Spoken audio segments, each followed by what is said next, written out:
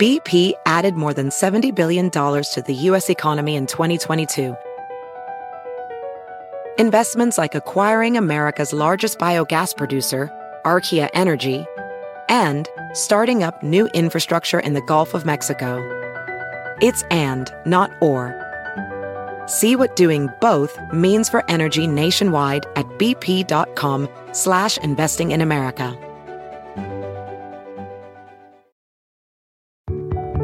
A lot can happen between falling in love with a house online and owning it, between imagining living there and breathing in your new home for the first time. Having an advocate who can help you navigate the complex world of financing, inspections, negotiating, analyzing the market, and talking through any anxieties that may pop up, that can make all the difference.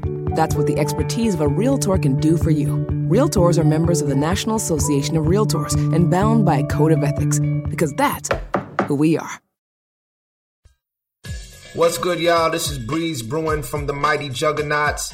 And make sure you subscribe and download the podcast, Library Rap, the hip-hop interviews with Tim Einenkel.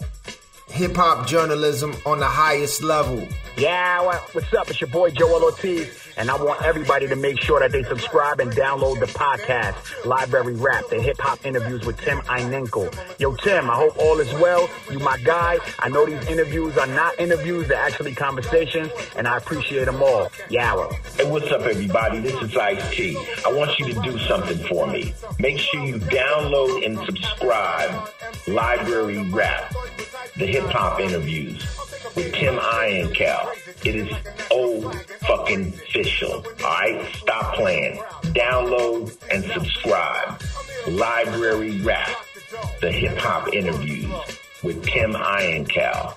It's cold. Iconic MC, one of the original members of the Flavor Unit, has influenced so many. He's Joe Rob G, and I want to welcome him to allhiphop.com presents the Library with Tim Einenkel. Thank you so much for being here. It's an honor, man. Hey, thank you, Tim. So, Rob, we first met many moons ago. I met you at SOBs in New York, and it was during an R.A. the Rugged Man show. Yes. This is the first time I saw you live. R.A. invited you on the stage. You got up on the stage. You killed it. The crowd loved it.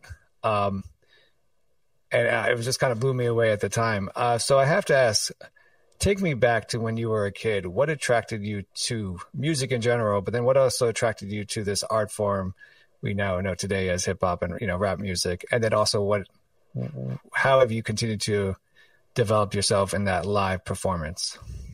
So when I was a kid, I was raised by my grandparents, and they were from the South, from South Carolina. And a lot of the musical influence in the house was gospel music. And, also when I was a kid, they used to drag me to church with them on Sundays, and sometimes Fridays, and sometimes too. I was in church a lot. So when you're in church and you're a kid and, it's like that type of vibe, Pentecostal, it's a lot of live instruments playing. It's a lot of, shouting and dancing, and people sleep on how funky that can get, because the organ player and the drummer, these are young people in their 20s, and whatever's funky at the time, they start to riff on that, even with the gospel. And so it's kind of dope. And yeah, that kind of like opened me up to music, so to speak. And, I got older, and as a teenager, I think hip hop began to get popular at the exact right time for me, because, it's like a rebellious type of music, and I'm a teenager, and that's natural. That's what goes on with teenagers. You begin to start to express yourself in all kinds of different ways. And for me, that, hip hop was it. So I got down with the culture, you know what I mean? I was, it wasn't even rapping at this time. It wasn't necessarily called rapping. We was just trying to, rhyme. We were just trying to make up rhymes. And, I heard King Tim III one day on a bus stop, and, really bugged me out. After that, I heard, Rapper's Delight, which people think is the first rap record. But, it's all good. And, I wanted to rhyme after that. I wanted to do my own records. You know what I'm saying? And me and my friends, we was all in the same vibe. And, I was kind of adventurous. So being from Jersey City, we used to hop on a train, go up to Harlem, because that was the spot to be. Because at that time, Harlem had a spot called Harlem World, which was a club. And we was too young to get in, but we still was like out there late night watching the crowds, watching the people move. You know what I mean? We just wanted to be around it. And it just stayed with me, man. You know what I mean? Until I kept rhyming. It was a way to get attention. You know what I mean? The girls used to like to hear, the rapper. You could get on and you could do your thing and I pick up a couple of phone numbers, that type of thing. And man, just stayed with it until I fell ass backwards into a deal with Wild Pitch Records. Didn't even mean to do that. I don't want to talk about Wild Pitch a little later, but I always, you hear the name Chill Rob G, and it's such a great name, and I always wondered, where did it come from? Because you have because lyrically, you listen to your music, you're like, he's definitely, I mean, he's not chill at all, but or is maybe the friend be like, chill, Rob G, or is it? That's it right like there, Tim. You hit the nail on the head. It's not because I'm chill. Chill Rob G is a request. Nice. You understand? Chill Rob G, and no is my answer. You can hear me rhyming. So that's how Chill Rob G came about. But no, seriously, I went through a lot of different names as a kid. Like I used to call myself Killer B. Shout out to Wu-Tang. But I used to call myself Killer B way back in the day. That was probably my first name because, as Robert, your nickname is Bobby. So everybody called me Bobby. Right. So I had two variations of Bobby. It was Bobby G, Bobby J for Jazzy. It was all kind of different things. And when we were taking my little acetate up to Red Alert, acetate, for y'all who don't know, is a record. It's a disc, which is not going to last very long. It's going to warp. It's going to fade. It's going to be useless. But you could burn your music onto this thing and hand it to a DJ. So this was my first demo. We're taking this acetate up to Red Alert, hoping he'll play it. And when we were in the radio station, 45 King asked me, so what name are you going to tell Red Alert? Are you going to tell him Bobby G? And I thought about it. And, I'm thinking now I'm about to name myself for all eternity for the world and the universe beyond. So let me come up with something kind of dope. And the best I could do was Chill Rob G. Because I didn't want to be cool. There was enough cool rappers. So I said Chill. That's dope. That's how that came out. So was this, taking this tape to your demo tape, was this prior to anything solo, or was this prior to the Flavor Unit coming together? To kind of take us back to when exactly this all occurred. We got this thing together. We weren't quite the Flavor Unit yet. When I met the group that became the Flavor Unit, I had already known Apache and Latif, right? These are brothers, and I knew them from high school. We all went to high school together in Jersey City. So they had moved from Jersey City to like the next town over, which is Irvington, New Jersey. Got to cross the bridge to get to it. They moved to Irvington, and I ran into them, just running the streets as I did. And Latif was the one who said, yo, man, you need to come with us to this kid's house, 45 King. Got a lot of tracks. He's doing a lot of music. Come through because, we rap. Because anytime there was a block party, basement party, any place where they had a live mic and they might hand it to somebody, I tried to make sure I was there so they might hand me that mic. And they did. So, Latif knew everybody knew I rapped in Jersey City. It's a small town. Everybody knew I could rhyme back then. And so they invited me over to the 45 King's house. And when I got there, we had a little freestyle session. Me, Latif, Apache was there. A lot of drinks, a lot of weed going, a lot of rhyme spitting. A couple of faces that I didn't know, which was Latifah and this dude named Ramsey, who was he had a crew called Ram Enterprise Entertainment, whatever he called it, right? And Ramsey's idea was he wanted to do fashion shows and, block parties, whatever events he could do, and he wanted to be able to provide entertainment. So the rappers that we were part of that. And it was a bunch of us. So that's how we became the Flavor. We went from Ram Enterprises to the Flavor. So prior to the interview, I reached out to DMC to ask him, and I asked him, if somebody asked you why is Chill Rob G important in hip hop culture, what would you say? And he DMC who? The rapper?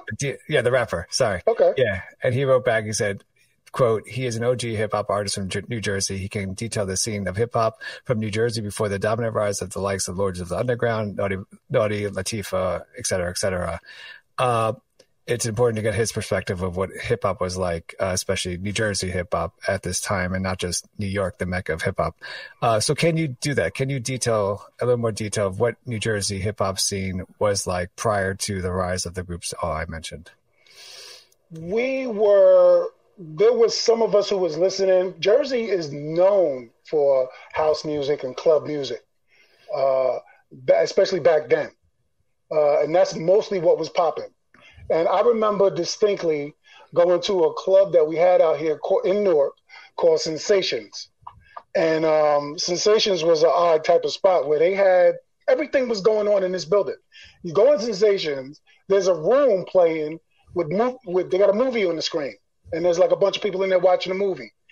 Loud ass music bouncing off the walls right outside the hallway because there's club music playing in this spot.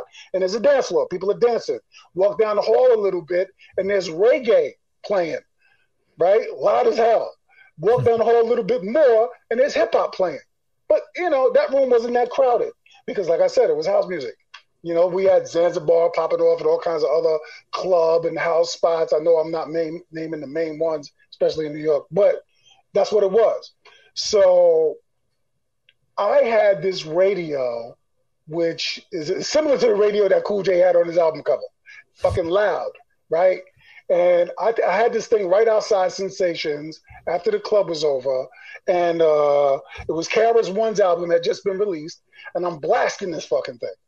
And we stayed out there for like an hour after the club was over, and the crowd that was leaving the club stayed right where they were because I was bouncing this record, you know what I mean? I'm blasting this record, and they're not moving, they listening.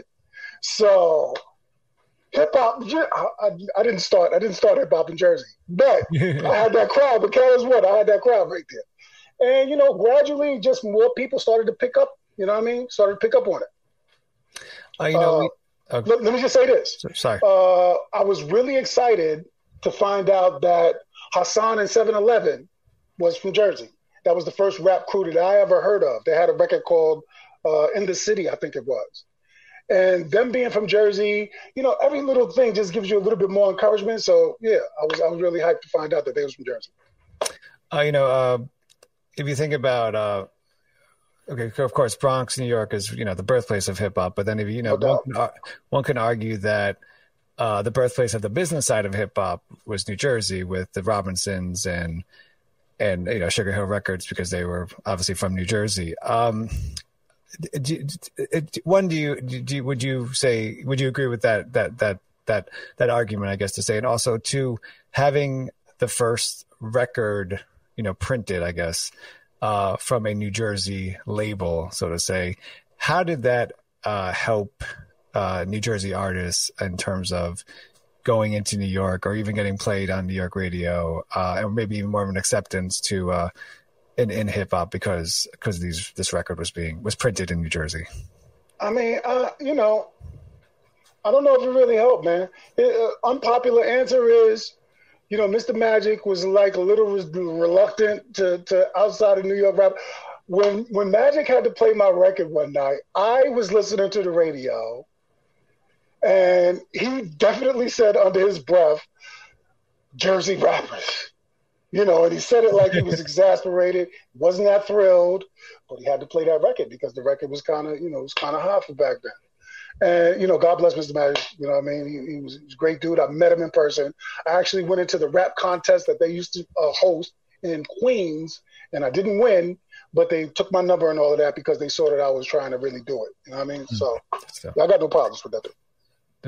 You referenced, though, your demo with Wild Pitch Records a little earlier, and I want to ask you about that. Your Ride the Rhythm was, you released it under them.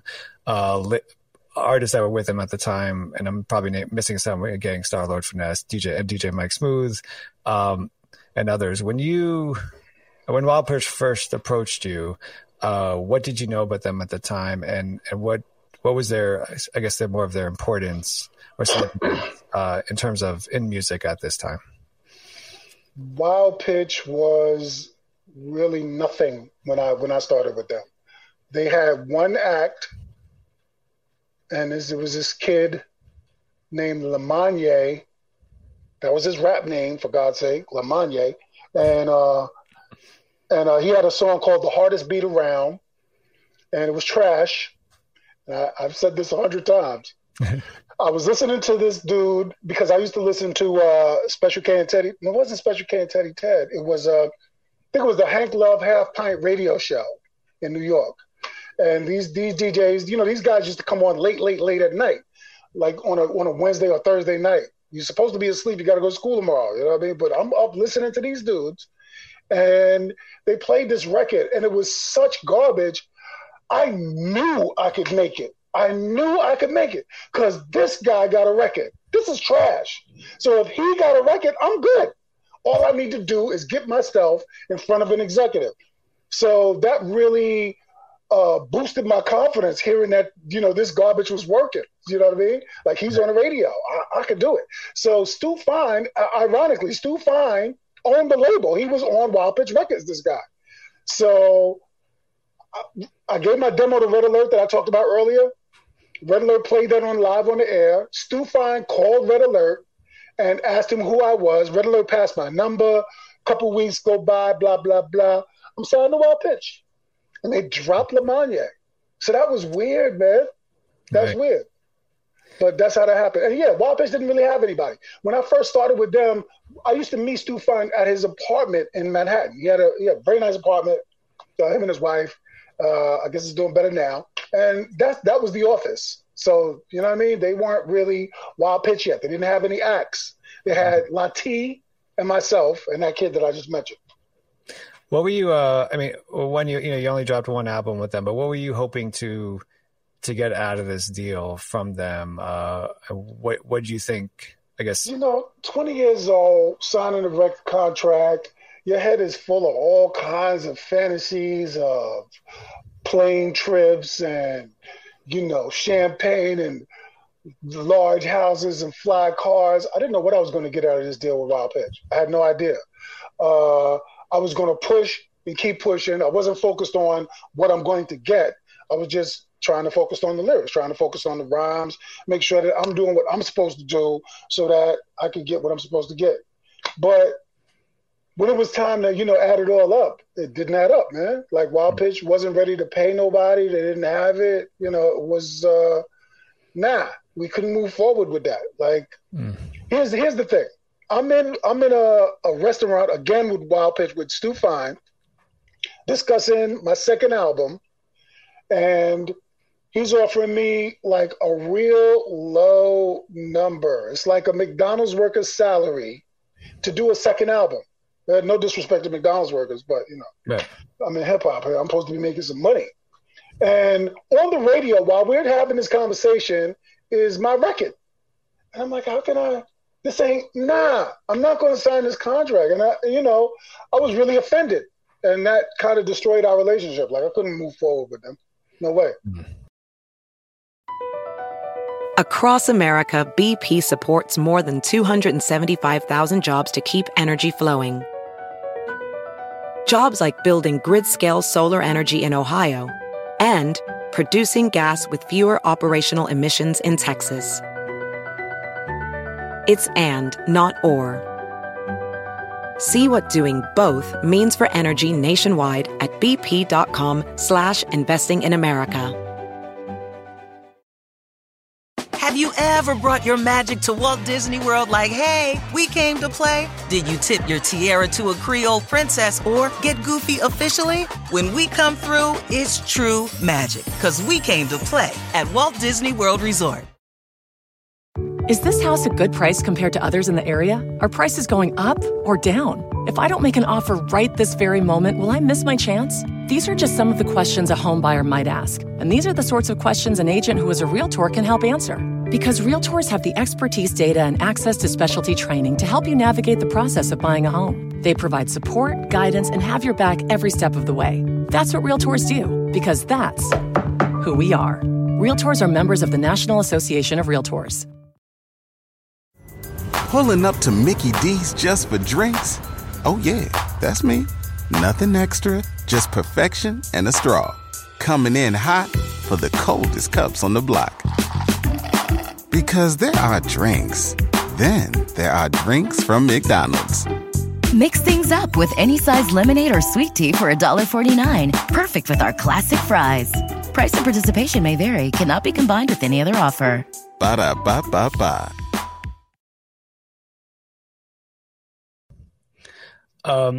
You're obviously your single off the album, The Power, right? I mean, your opening lyrics off the bat, I think are really says a lot and really powerful. Don't say this, don't say that, change your lyrics. It seems like that those lyrics are the discussion that a lot of artists have today about how the record label is trying to control what they say, or they can't say this, they have to say something else, whatever. Right. Thing. So who was that? What those lyrics? Who were those a response to? I mean, just to get off the bat, you're having some argument, some disagreement that the listeners are wondering what's going on. Honestly, man, it wasn't really. It was me. When you sit down and write your song, you're using your imagination, and I just envisioned that eventually somebody would have a problem with something I was saying, and this was my response before you even got a chance. I already had you. Here's my response. You know what I mean? So don't say this, don't say that, change your lyrics. Everybody's a critic. Right. So, I like to do these interviews because when a lot of this stuff was happening, I was young. I was admittedly, I was 10 years old when The Power came out. Cool. And to think about New York City radio at the time, obviously we were dealing with Z100, who, their big thing was they had a line that goes, absolutely no hip hop whatsoever, that type of crap that we were dealing with at the time. And I remember that as a kid. But I was also, they had to change that, didn't it? They changed that. They changed that. They changed it when they realized they could make money off of it. Yeah. And then I was 11, and then to just further discussion, I was 11-year-old when Snap dropped their, Power song. So, and that was the one that was played a lot on the radio, that if as 11-year-old it's imprinted in my mind for some reason or whatnot. So can you just talk about how did those remixes of your song come to be? I mean, was that kind of the plan? Was that a marketing thing, or was that just something that was definitely not a marketing plan and just kind of, went haywire, I guess, or something like that? Man, I wish we had planned that. Maybe that would have been a good idea if I was in with them, but I wasn't in with them. It wasn't a marketing plan. It was, what was rampant was people doing remixes to music. People would do a remix and they would send it into your label, and maybe they would get a deal to release the record, or maybe they would get to produce some new music or something like that. But with The Power, what happened, they did the remix. Some kids in Germany did the remix and gave it to a couple of local DJs who played it in clubs, and the club people went crazy. And then they got it on the air, on the radio, without a deal. So this is the remix version of Let the Words Flow, basically. Right. And so now Let the Words Flow is doing great things on the radio in Germany as The Power. And it's doing so well that Arista Records in Germany or in Europe is called Ariola Records. So Arista got a hold of it and released it just like that. So I don't know who lied to who. I don't know if Arista knew the truth and didn't care. But they released the record, and now they're selling it, and they're pushing it on the radio. They're promoting it in Europe. And this is The Power playing, which is basically a remix of Let the Words Flow. And it's gotten so popular, I guess they knew that obviously somebody knew that they couldn't reach out to the guy who was on the record, myself. Right. They found somebody to go in and lip sync the record. I don't know what are you thinking? Am I dead? I don't know what was going on in their minds, but they just got somebody to go up on stage and lip sync my vocals and do I Got the Power. Right. So now they're promoting the record with shows. I had just gotten off tour with the Jungle Brothers. I had done like a bunch of shows with them, maybe about 2-3 months in Europe. I'm exaggerating, but 2 or 3 weeks in Europe. And so they knew my stuff. So they were in a club and they saw this guy come out and do my record. They saw him do the Power. So after that, Africa called me up and he was like, yo, Rob, man, this dude, we just saw this dude on stage performing your song. I actually did a song about this, Tim. So, but anyway, we just saw this guy performing your song. So, yeah, man, you need to get on that. When he first said it, I thought he meant like, you know, the guy was up there lip syncing. I thought no big deal. It was nothing. So what? But he was like, no, man, they remixed your joint. And this guy's out here like it's a brand new record. And they call themselves, I don't know if he knew the name, but they were calling themselves The Snap. And they out here and they performing your record like it's them and not you, kid. They like X you out. So I was like, okay, let me find out what's going on. Go up to Wild Pitch. Wild Pitch has the record. They have a copy of the record that I'm talking about with nice, beautiful artwork on it. You know, some dude busting out of his shirt, I got the power. You know, it was great. And it's a completed product. Like, this is what Arista was selling. So the story that they gave me when I went up there was that somebody had left that record anonymously outside the door of the office. So when they got there, that's all they knew. They didn't know who it was. They didn't know what's happening, but nobody knew anything. And so we played it, and this is the first time I'm hearing it. We played it in the office, and you know, you heard it. Everybody heard the record. It's kind of bouncy, you know. So I got the power. Right. Blah, blah, blah.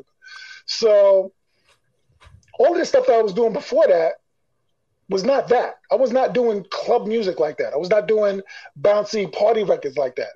I had a couple of records that you could dance to, but there wasn't that. And, you know, I wasn't mad at this record. It sounded good. I was like, okay, this is cool. So Stu Fine's idea was we should release this. We should put this out ourselves. And, you know, we won't even call it a remix. We'll just release it as a new song. And I was like, yeah, but what about the record? You know, look at this record. Like, there's a record in your hand, man. So shouldn't we do something about that? Like, you got to sue. Something got to happen. But he kind of, you know, brushed that off, and he wanted to move forward with the, you know, let's release this new stuff, and we'll get back to that. We'll take care of it. So I kind of, you know, I'm new in the business. I don't really know what's going on. I'm like this kid. I'm out here by myself, basically dealing with this cat who claimed he had like 15 years in the business at that point. All right, cool. Go ahead, Stu. Let's release it. So we released the record, and it's a bomb. Thing blew up, right? Immediately, I'm getting calls to do shows. My price shot up by $5,000. I'm doing shows all over the country. I'm touring everywhere. I'm on tour with Public Enemy. It's beautiful. I'm happy. And all of a sudden, Arista Records was like, nah, this is our creation. We stole this from you, and we're not letting you have it. And so they released the record in the U.S. also. So now they have it in Europe, and they got it in the U.S. And to put the icing on the cake, the same kid that they had lip syncing, they sent him into the studio to, you know, record some new vocals. So now this kid recorded some new vocals, and you know, he did a video. Mm-hmm. So Arista felt like, you know, yeah, this is our stuff. I mean, it's incredible, man. So around this time, look, Arista had just gotten over the Milli Vanilli beef, all right? This is Arista. This is how they were moving. They didn't care about stealing from anybody. And I was just another anybody to them. So they jacked my joint just like they did the other kid. You know what I mean? That's how that went. It's getting kind of hectic. My rhyme is authentic, so it shall remain. My writing exciting, never mundane. In actuality, my personality keeps my mentality based on real life situations, not speculations, but verbal illustrations of how I feel.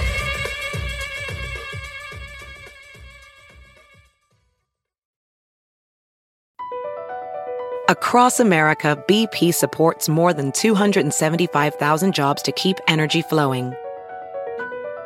Jobs like building grid-scale solar energy in Ohio and producing gas with fewer operational emissions in Texas.